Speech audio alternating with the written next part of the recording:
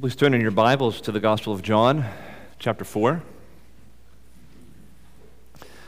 Where were all of you last week? I was here and none of my friends came. John chapter 4.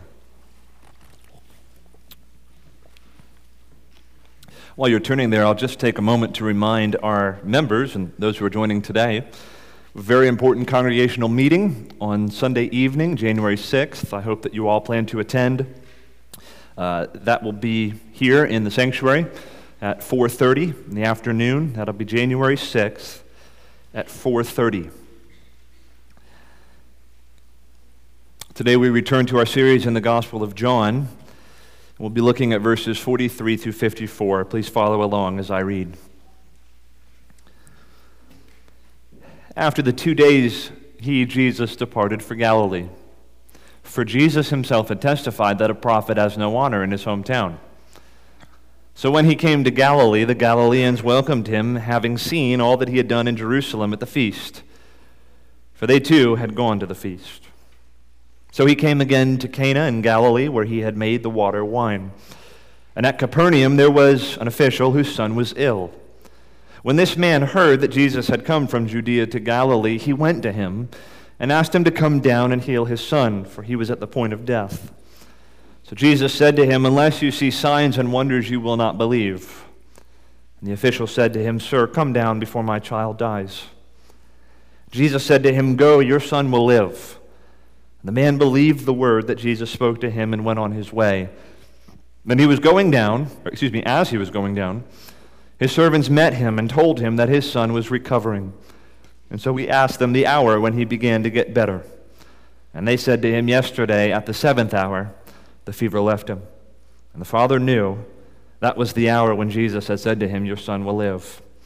And he himself believed, and all his household. This was now the second sign that Jesus did when he had come from Judea to Galilee. Let's pray once more.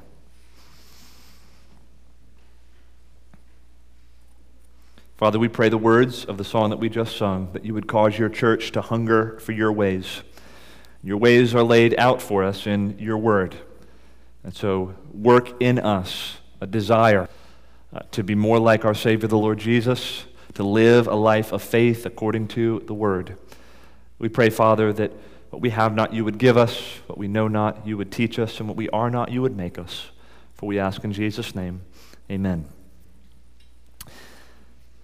Hopefully, if you've been with us in this series for these several weeks now, you could remember the purpose statement that John gives for his gospel. I wonder if I asked you to give the reference, if you could tell me where that's found. It's in John chapter 20, verse 31. And there, in John 20, verse 31, John talks about these signs that have been recorded in his gospel. There's 7 of them in particular. Today in our text, we have the second of the signs. And verse 31 says that these have been written, these signs, they've been written, they've been recorded, so that you, the reader, may believe that Jesus is the Christ, the Son of God, and that by believing you may have life in his name. That's the purpose for the whole book, that we would see what Jesus has done, who he said he is, and we would believe that he is the Christ, the Son of God, and that by believing we would have eternal life. And so if we come to this text this morning, which is a record of the second of Jesus' signs, and we don't believe on him as the Christ, the Son of God, we're missing the whole purpose for which this sign is recorded. This text is given to us, this record is given to us to elicit our faith in the Lord Jesus. So that's my prayer for us this morning, as we look at these verses, that Christ himself would work in our hearts the gift of faith, that our hearts would behold Jesus as the Christ, the Son of the living God. Well, as I said, this is the second of Jesus' signs that we'll be considering this morning. But before we do that, we're given a large amount of context for this miracle Jesus does, this sign he performs.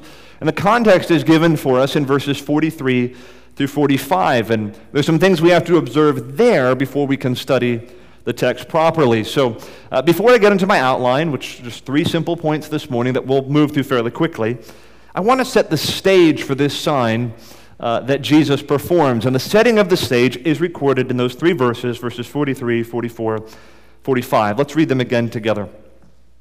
After the 2 days he departed for Galilee. 4, Jesus himself had testified that a prophet has no honor in his own hometown. So when he came to Galilee, the Galileans welcomed him, having seen all that he had done in Jerusalem at the feast, for they too had gone to the feast. Let me remind you of some of the geography that we've seen so far in John's Gospel. In chapter 2, Jesus is in Galilee. Galilee is Jewish turf. Okay, so you have Jerusalem here, Samaria here, and Galilee's up here. Okay, in chapter 2, Jesus is in Galilee. He's in a town called Cana, and it's at a wedding in Cana that Jesus performs his first sign, and that is turning water into wine.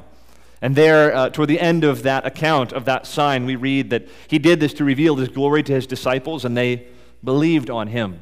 Well, then after that, he returns to Judea, to Jerusalem, and is there for one of the regular feasts, and it's there that he cleanses the temple. And he's there for all of John chapter 3 as well, his encounter with Nicodemus. And it's there where we read those famous words, "For God so loved the world that he gave his only begotten Son, that whoever believes in him will not perish but have everlasting life." So the latter part of chapter 2, all through chapter 3, Jesus is in Judea.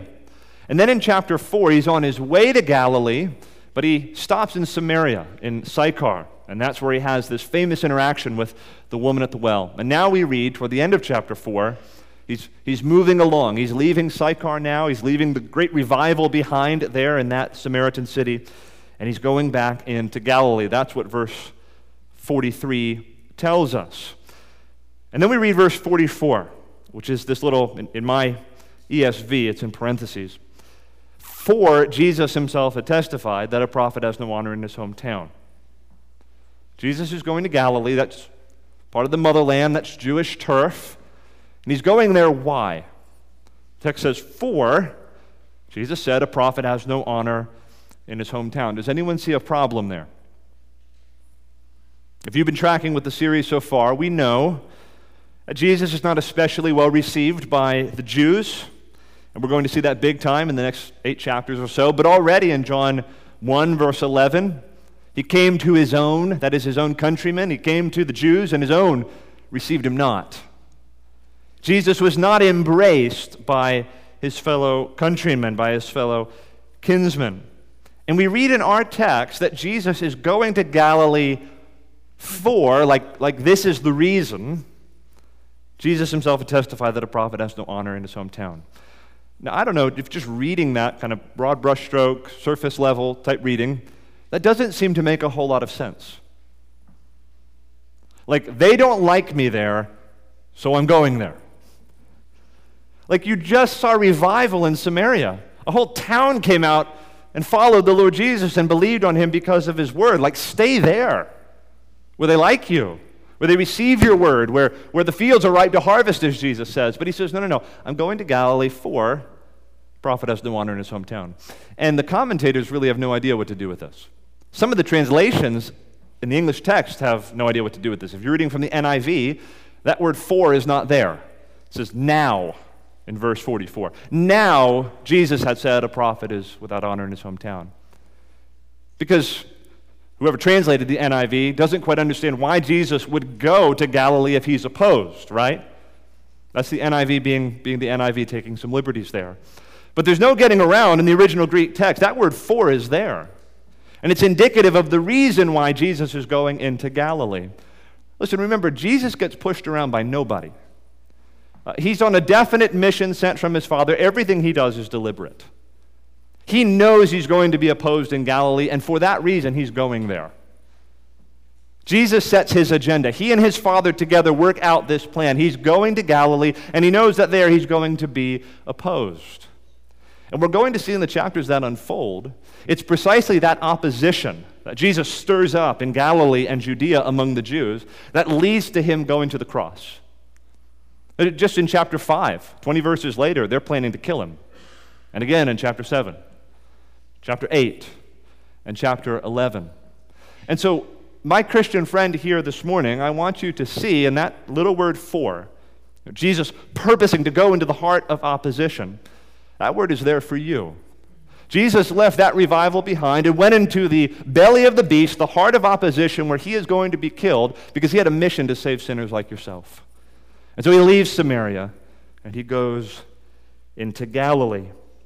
But then the picture gets a little bit more confusing here when we read verse 45. So when he came to Galilee, the Galileans welcomed him, having seen all that he had done in Jerusalem at the feast, for they too had gone to the feast. So here's the progression. Verse 43, he's going to Galilee. Verse 44, they don't like him in Galilee. Verse 45, they welcome him in Galilee. There's a little bit of tension there, right? How do you make sense of that? He's going to Galilee, they don't like him there, and then verse 45, they welcome him there. What do we make of this? Here's how I think you ease the tension. Our interpretation of this passage hinges on how we understand this welcome that the Galileans give to Jesus. So it's in the next words of verse 45 that qualify this welcome. It says, the Galileans welcomed him, having seen all that he had done in Jerusalem at the feast. They're talking about his signs. They're talking about his miracles, not his teachings, not who he said he was. This is not joy to the world, the Lord is come, let earth receive her king. This is, oh yeah, the hometown boy is back, our miracle-working boy. He's come home. Why don't you show us some of your tricks? Turn some water into wine, heal some of our kids. Why don't we give you some bread and some fish and you can multiply it miraculously and feed us all? This is yeah, great, our boy's back. And he can do some stuff for us. It's a far cry from true saving faith. They welcome him purely for the signs he's been doing. Now contrast that with how the Samaritans welcomed him just a few verses earlier. And I do think John intends us to see a contrast. So remember John 4:45, the Galileans welcome him, having seen all that he had done in Jerusalem at the feast. Now look back just a few verses 40 through 42. So when the Samaritans had come to him, they urged him to stay with them. And he stayed there 2 days, and many more believed because of his own word. They said to the woman, it's no longer because of what you said that we believe, for we have heard for ourselves, and we know this is indeed the Savior of the world. You see the contrast there? He's welcomed in both places.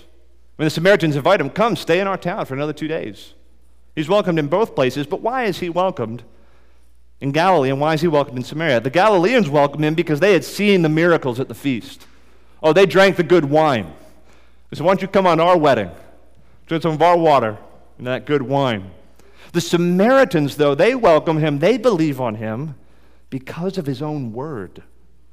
And they proclaim him to be the Christ, the Savior of the world. And that is the best kind of faith. That is true saving faith. He didn't even do any miracles in Samaria, if you think about it, other than supernaturally reading that whole woman's life without knowing anything about her previously. But he tells these thirsty people that he's the Christ and that he's willing to give them eternal life, and they respond with faith. And the Lord smiles on this kind of faith. The Samaritans welcome him because of his life-giving words, but the Jews, the Galileans, they welcome him because they saw what he did. That's what verse 45 says. They welcome him because of his miracles, because of his tricks, not because of who he was or because of what he said about himself. And the rest of this gospel is the story of what the Jews will do to him when they increasingly find out who he is, who he says he is, what he says his miracles meant, namely that he's God. The posture of these Galileans is that if you're the hometown boy that's bringing wine to the party, great.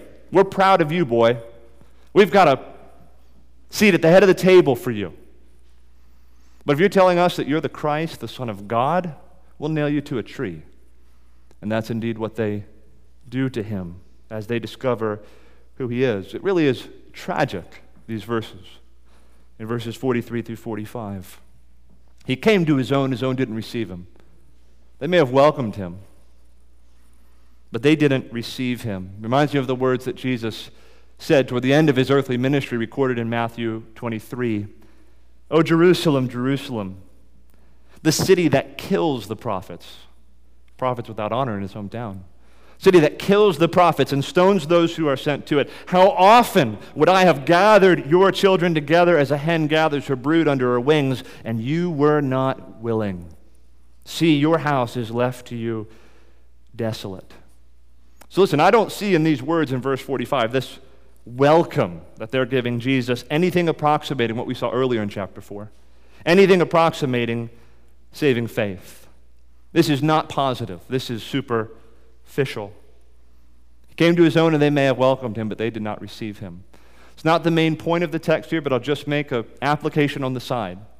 Today, in our context, there's a way to superficially welcome Jesus into your life and not really receive him for who he is, for what he is as Savior and Lord. Lots of people out there saying they're Christians, identifying themselves with Jesus, giving him some sort of place in their life, but a far cry from true saving faith.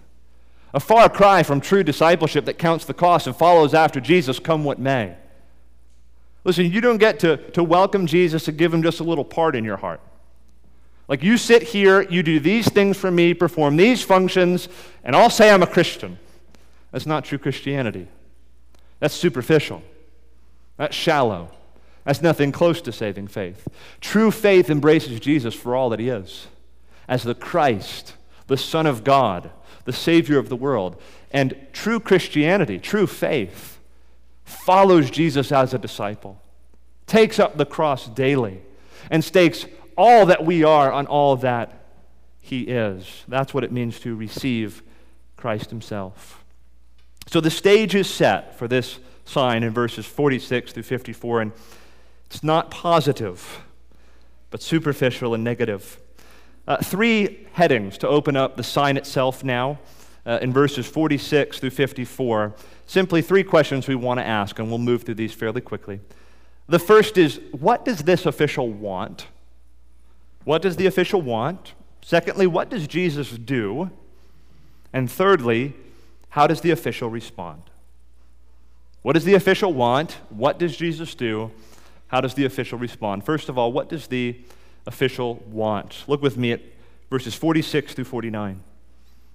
So he came again to Cana in Galilee, where he had made the water wine. And at Capernaum there was an official whose son was ill. And when this man heard that Jesus had come from Judea to Galilee, he went to him and asked him to come down and heal his son, for he was at the point of death. So Jesus said to him, unless you see signs and wonders, you will not believe. The official said to him, sir, come down before my child dies. Very simply, this official wants his son to be healed. Plain as day in the text. He wants his son to be healed. His son's at the point of death, the text says. That's a pretty good translation. He's on the verge of dying. And out of desperation, this man comes to Jesus, who he's heard could perform these miraculous signs, and he asks him to come down and heal his son. He knows that Jesus turned water into wine. He knows that Jesus is a miracle worker. He has reason to believe that Jesus can truly help him. And so with this need, he goes to him, believing that he can help him. Notice he's not asking for his sins to be forgiven. He's not asking Jesus how he can enter the kingdom of heaven. He's not asking Jesus to reveal his glory to him. He simply wants his son to be healed. And I think he sincerely believes Jesus can help him. And so he goes to Jesus. All right, second question we want to ask of the text, what does Jesus do? What does Jesus do? The official's made his request. He wants his son to be healed. What does Jesus do? I think Jesus does essentially two things in the text. Two things, okay? First of all, he indicts the Jews for their fascination with signs. He indicts the Jews for their fascination with signs. Children, young people, I wonder if you know what that word indict means. It would mean, normally in legal settings, to accuse someone or to charge someone. So Jesus is indicting the Jews, or accusing them of being just fascinated with signs. We see this in Jesus' words in verse 48. Unless you see signs and wonders, you will not believe. You can't exactly see this in the English, but it's there in the Greek. The you there is plural. Okay? The you is, we could use that word in a singular form or a plural form, you. This is the plural you, like you Jews, you Galileans. Unless you all see signs and wonders, you will not believe.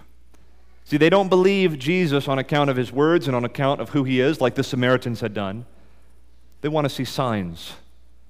You might be reminded of Paul's words in 1 Corinthians 1. Jews demand signs. They want to see some song and dance, some sort of miraculous display, and as long as that's present, they'll keep coming.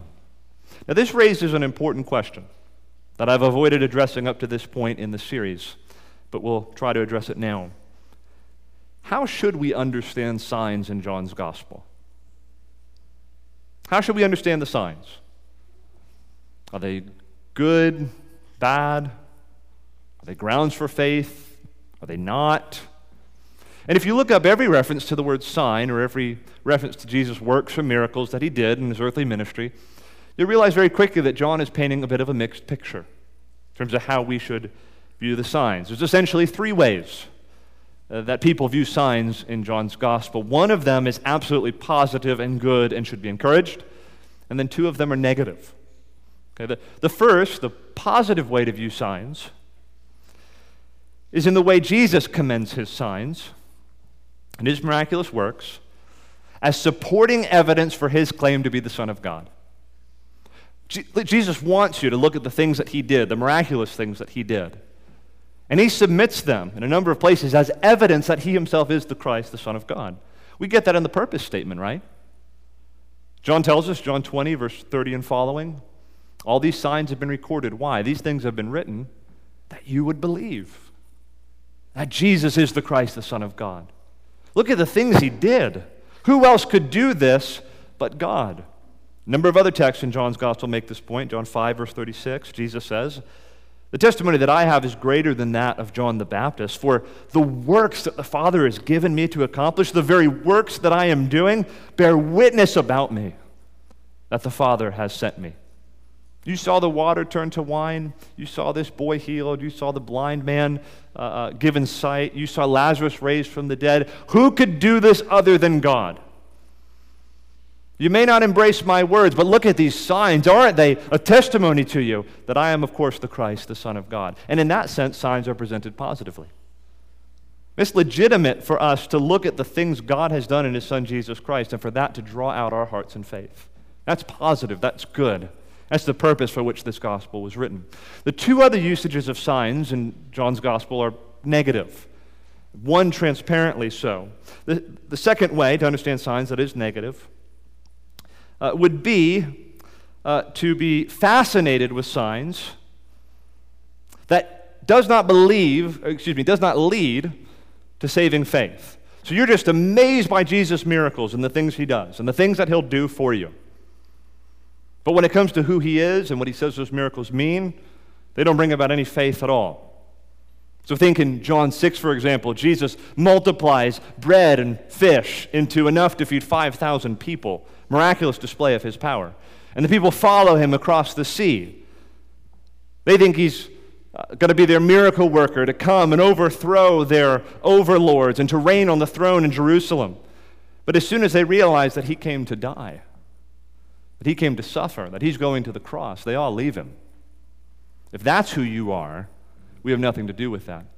If you're feeding our bellies, you're taking care of our families, you're healing our children, you're making it so that our wives won't have miscarriages, come on. You can be our Lord, whatever you want.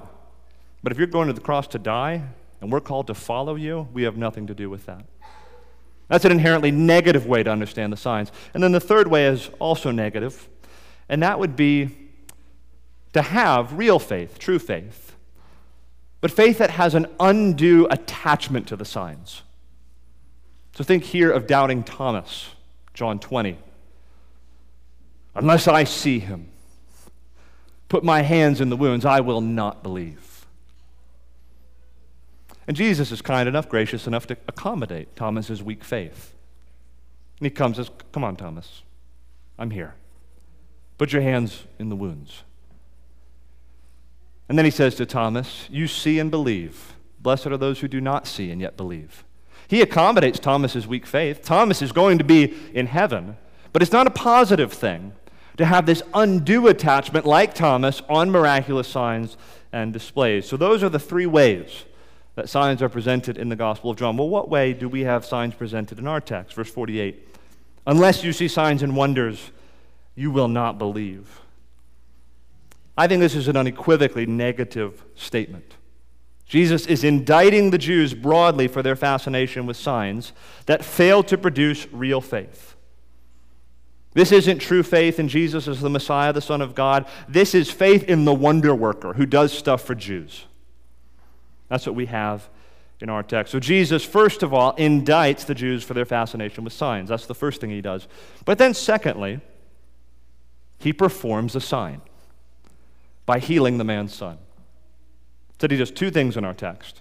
He indicts the Jews for their fascination with signs. Secondly, he performs a sign by healing the official's son. In other words, he essentially says, you care too much about signs. And then he performs a sign. Verse 49, the official said to him, Sir, come down before my child dies. And Jesus said to him, Go, your son will live. Verse 54, this was now the second sign that Jesus did when he had come from Judea to Galilee. So Jesus does not despise this man's request, even though he recognizes there's this undue interest and fascination with signs. Appreciate how patient and gracious Jesus is toward this man. He doesn't say to him, all you care about is signs. You know what? You're not getting a sign from me. No, he's gracious. He's patient. He accommodates himself to this man's weak faith, even though he recognizes there's this undue attachment to Jesus' signs. Even though he recognizes this man is purely coming in desperation. He says, I'm going to heal your son. You're too fixated on these signs, but I love you, and I'm going to be patient with you. And he performs the sign. But notice also Jesus' sovereign power here. With all the talk about signs, you might miss the big thing in the text, namely that he heals this boy with a word. He doesn't have to make a special potion, doesn't even have to be in the same room with the kid. He just utters a word, and the boy is healed. The Lord Christ heals this boy as sovereign Lord of the universe, as the Word incarnate who was made flesh and who indeed created the world and created this boy. He has power over his life and over his blood cells and over his heartbeat and has authority to say, Go, your son will live. Well, that's what Jesus does. He indicts the Jews for their fascination with signs. Secondly, he heals this boy. Now, third question we want to ask, how does the official respond?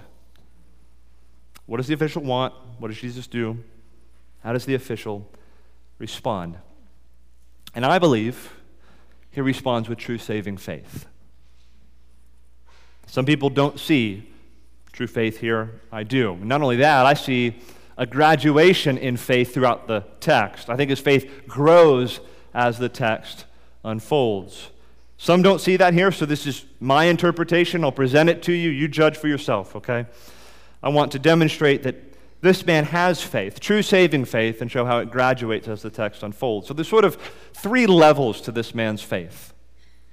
Okay, first, we get it in verses 47 through 49. There, this man simply comes to Jesus and asks him for help. My son's about to die. I heard you were in the region. I'm coming to you. I'm asking you to heal my son. Okay, now he comes to Jesus just like any other Galilean would come to Jesus. He wants him to do something for him. He doesn't worship Jesus like John the Baptist did in John 1. He doesn't proclaim him to be the Messiah and the King of Israel like the disciples did. He doesn't acknowledge him to be the Savior of the world like the woman at the well and the Samaritans did in chapter 4. He just wants Jesus to do something for him. And in this sense, he's just like all the other Jews who welcome him. Okay? But I think we could be a little more charitable than that as well. He is coming to Jesus. He doesn't dismiss Jesus as a fraud. He at least has some initial sincere belief that Jesus can do miracles. Maybe he's a little bit like Nicodemus. Remember in chapter 3 what Nicodemus says when he comes to Christ? He says, Rabbi, we know that you must be a teacher sent from God. No one could do these things that you're doing unless God is with him. Maybe that's something of what this man is going through and experiencing. Is it true saving faith at this point? Probably not. But he is coming to Jesus There is something about him, something wonderful there that draws this man to Jesus. Now the second level in this man's faith. Here's the graduation of faith in this text, I think. Verse 50, Jesus said to him, "Go, your son will live." And the man believed the word that Jesus spoke to him and went on his way. Now I'm reading into those words that the man believed the word that Jesus spoke to him. But listen, he didn't see Jesus do anything spectacular, at least not yet. There's no song and dance here at this point. There's no supernatural display. Jesus simply speaks a word to him, "Go, your son will live." And the man gets up, he stops crying, he collects himself, and he goes on his way to see his boy. I see here at least some form of true faith. Remember, he's an official, which means he probably worked for Herod. He could have tried to compel Jesus. No, come down to the house. I want to see that he really is going to live, and I want you to be there. And I'll have your head if he doesn't live. He doesn't do that. Doesn't try to compel him to go. He could berate Jesus and harass him into coming. Doesn't do that. He responds to Jesus' word, and he believes, and he goes on his way. Similar language, right, to what we saw a few verses earlier with the Samaritans. They believed on account of his word. Every time you see that statement in John's gospel, it's indicative of true faith. Jesus himself will say, just about 25 verses from now, in John 5, verse 24, "Truly, truly, I say to you, he who hears my word and believes him who sent me has eternal life, does not come into judgment, but is passed out of death to life." So I think there's true faith here. He believed the word Jesus spoke to him. But if we're to see true faith here, I think it's young faith. It's only initial faith, because I do see a third level of growth in this man's faith. That's found verses 51 through 53. So he's believed the word that Jesus spoke to him, that his son will live. Verse 51 says, "As he was going down, his servants met him and told him that his son was recovering. And so he asked them the hour when he began to get better. And they said to him, 'Yesterday at the 7th hour.'" That would be 1 o'clock. You start at 6 a.m., 7 hours later, 1 o'clock. "Yesterday at the 7th hour, the fever left him." The father knew that was the hour when Jesus had said to him, "Your son will live." And he himself believed, and all his household. But he believed back up in verse 50, right? Why does it again say that he believed in verse 53? Like, did he have faith when he was with Jesus? Jesus spoke to him, and then lost it somewhere on the way back home, and now he's getting it back again? How is it that you could say, John, in verse 50 he believed, and then just 3 verses later in verse 53 say he believed? Believed again? It was the first time false faith, and the second time true faith? What does he mean here? Well, I think we're meant to see a very simple, a very basic, and a profoundly important point about the nature of faith here in these verses. And that is that true faith, true saving faith, can grow and can diminish by degrees. True faith can grow, can diminish by degrees. It's not like you just have it or you don't. I mean, that's true in one sense. But true faith can grow and it can diminish. So I'm just asking questions of the text. Did he have faith in verse 50 when he received Jesus' word? I think so. Did he have more faith or stronger faith in verse 53 upon seeing the fulfillment of Jesus' word? Yes, I think so. He doesn't have faith for the first time in verse 53, nor does he have faith for the second time as though he lost the faith he had at first. Rather, the faith he already had in verse 50, upon seeing the fulfillment of Jesus' word, grows. Verse 53 is the blossoming of the seed of faith that was planted in verse 50. And this is not inconsistent with the nature of faith. True faith can diminish and true faith can grow by degrees. And don't we find that true in our own experience as Christian people? Jesus promises us something in his word, and we believe him.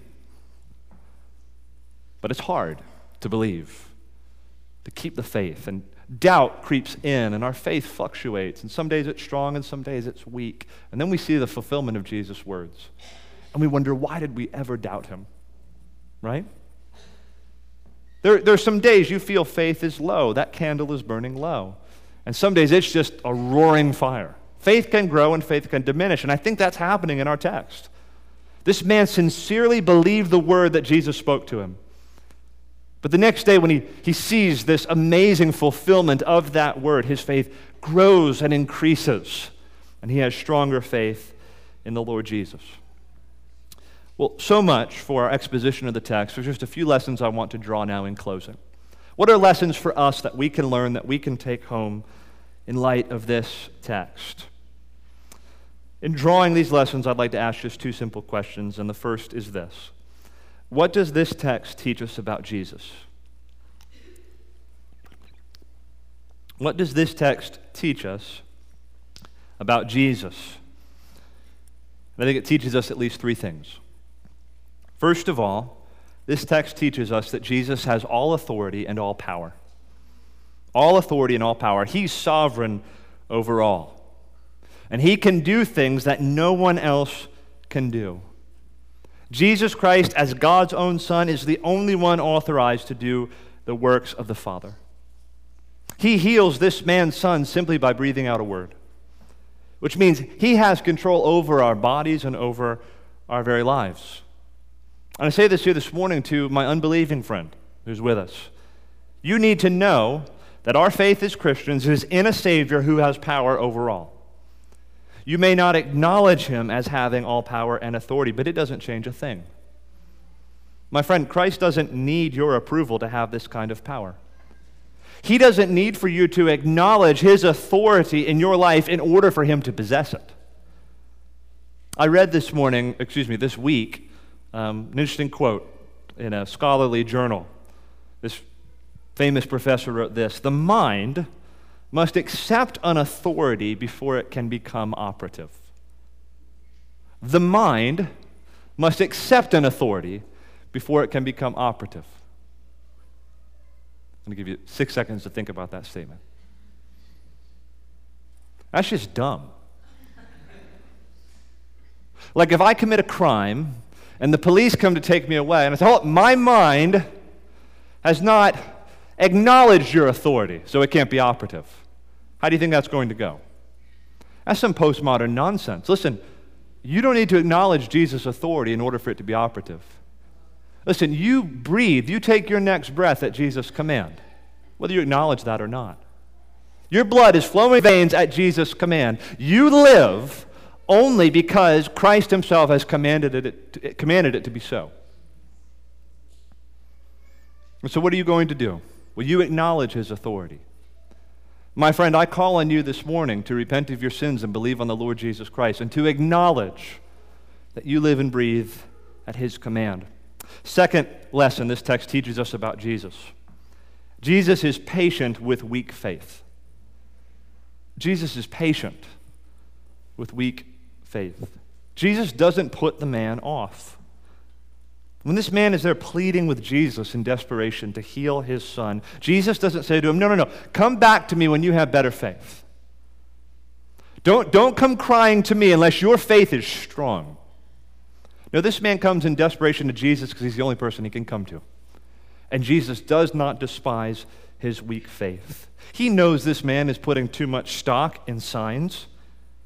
He knows this man is perhaps asking the wrong questions and maybe he doesn't have the best and most commendable motives. He knows his faith is flimsy and weak, but that doesn't stop him from acting on this man's behalf. Why? Because Jesus is patient with weak faith. Also, don't see Jesus here like rolling his eyes and reluctantly performing a miracle. He healed the boy because he loved him.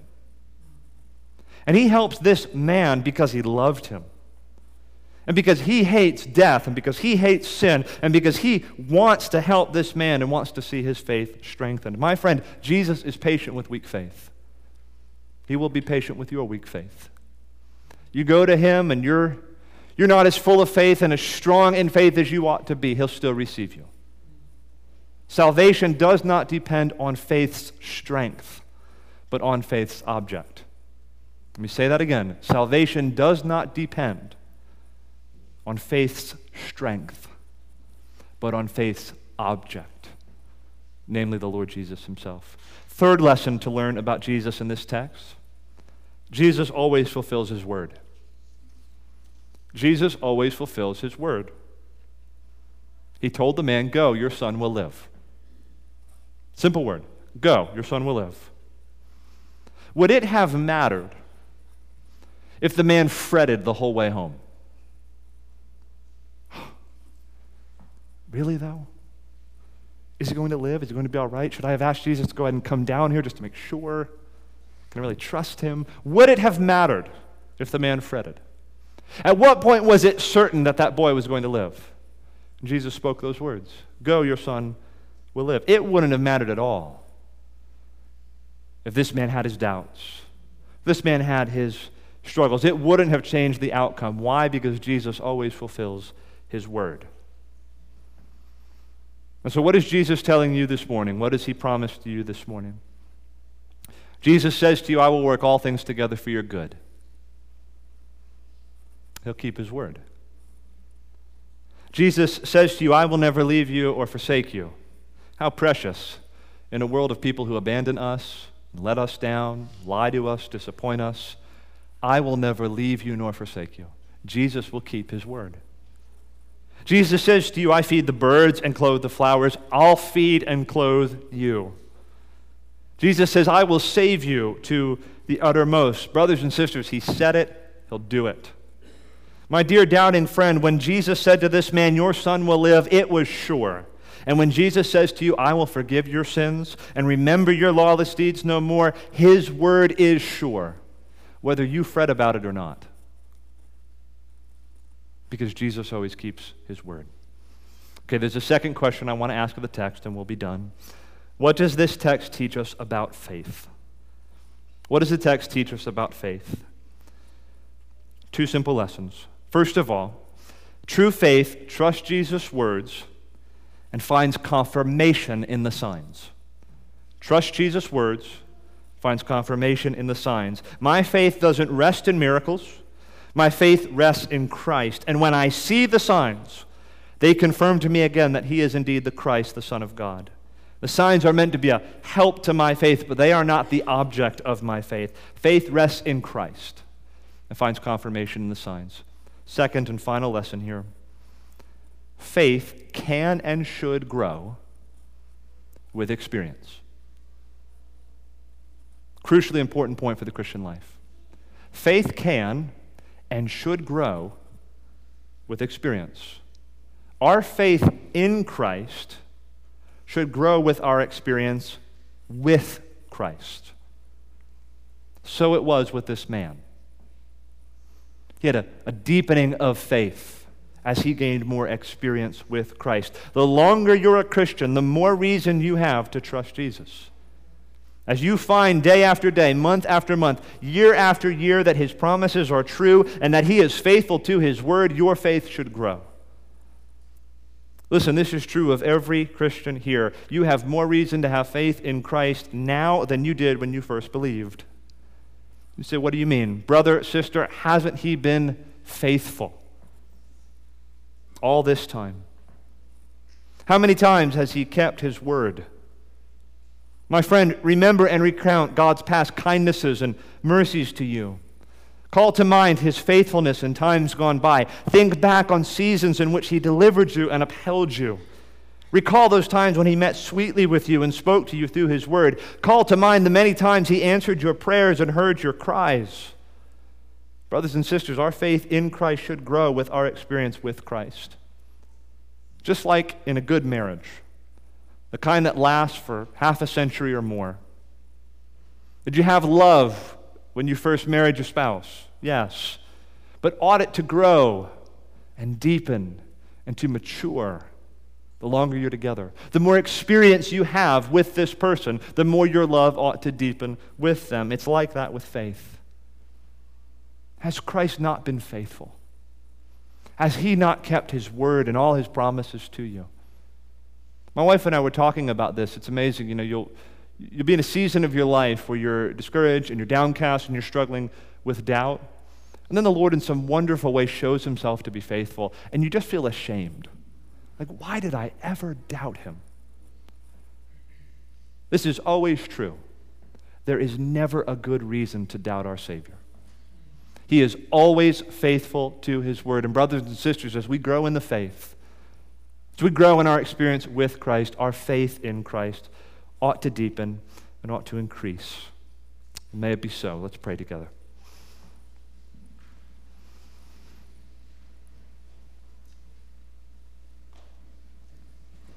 Our Father, we pray that we, like this man, would trust in you and believe on you. Not only for your mighty power, which is at work in our lives, but for who you are as the Christ, the Son of God. We pray, Father, that you would cause each one of us here this morning to acknowledge your authority, your power in our lives. We pray, Father, that you would give to each one of us the gift of faith. We pray, Father, that the Lord Jesus as faith's object would appear lovely to us this morning. And we pray that as we grow in our knowledge of him, our experience with him, that you would allow our faith to increase and to grow as well. Set our hearts, our faith, our affection upon the Lord Jesus this morning, we pray. In your Son's name, amen.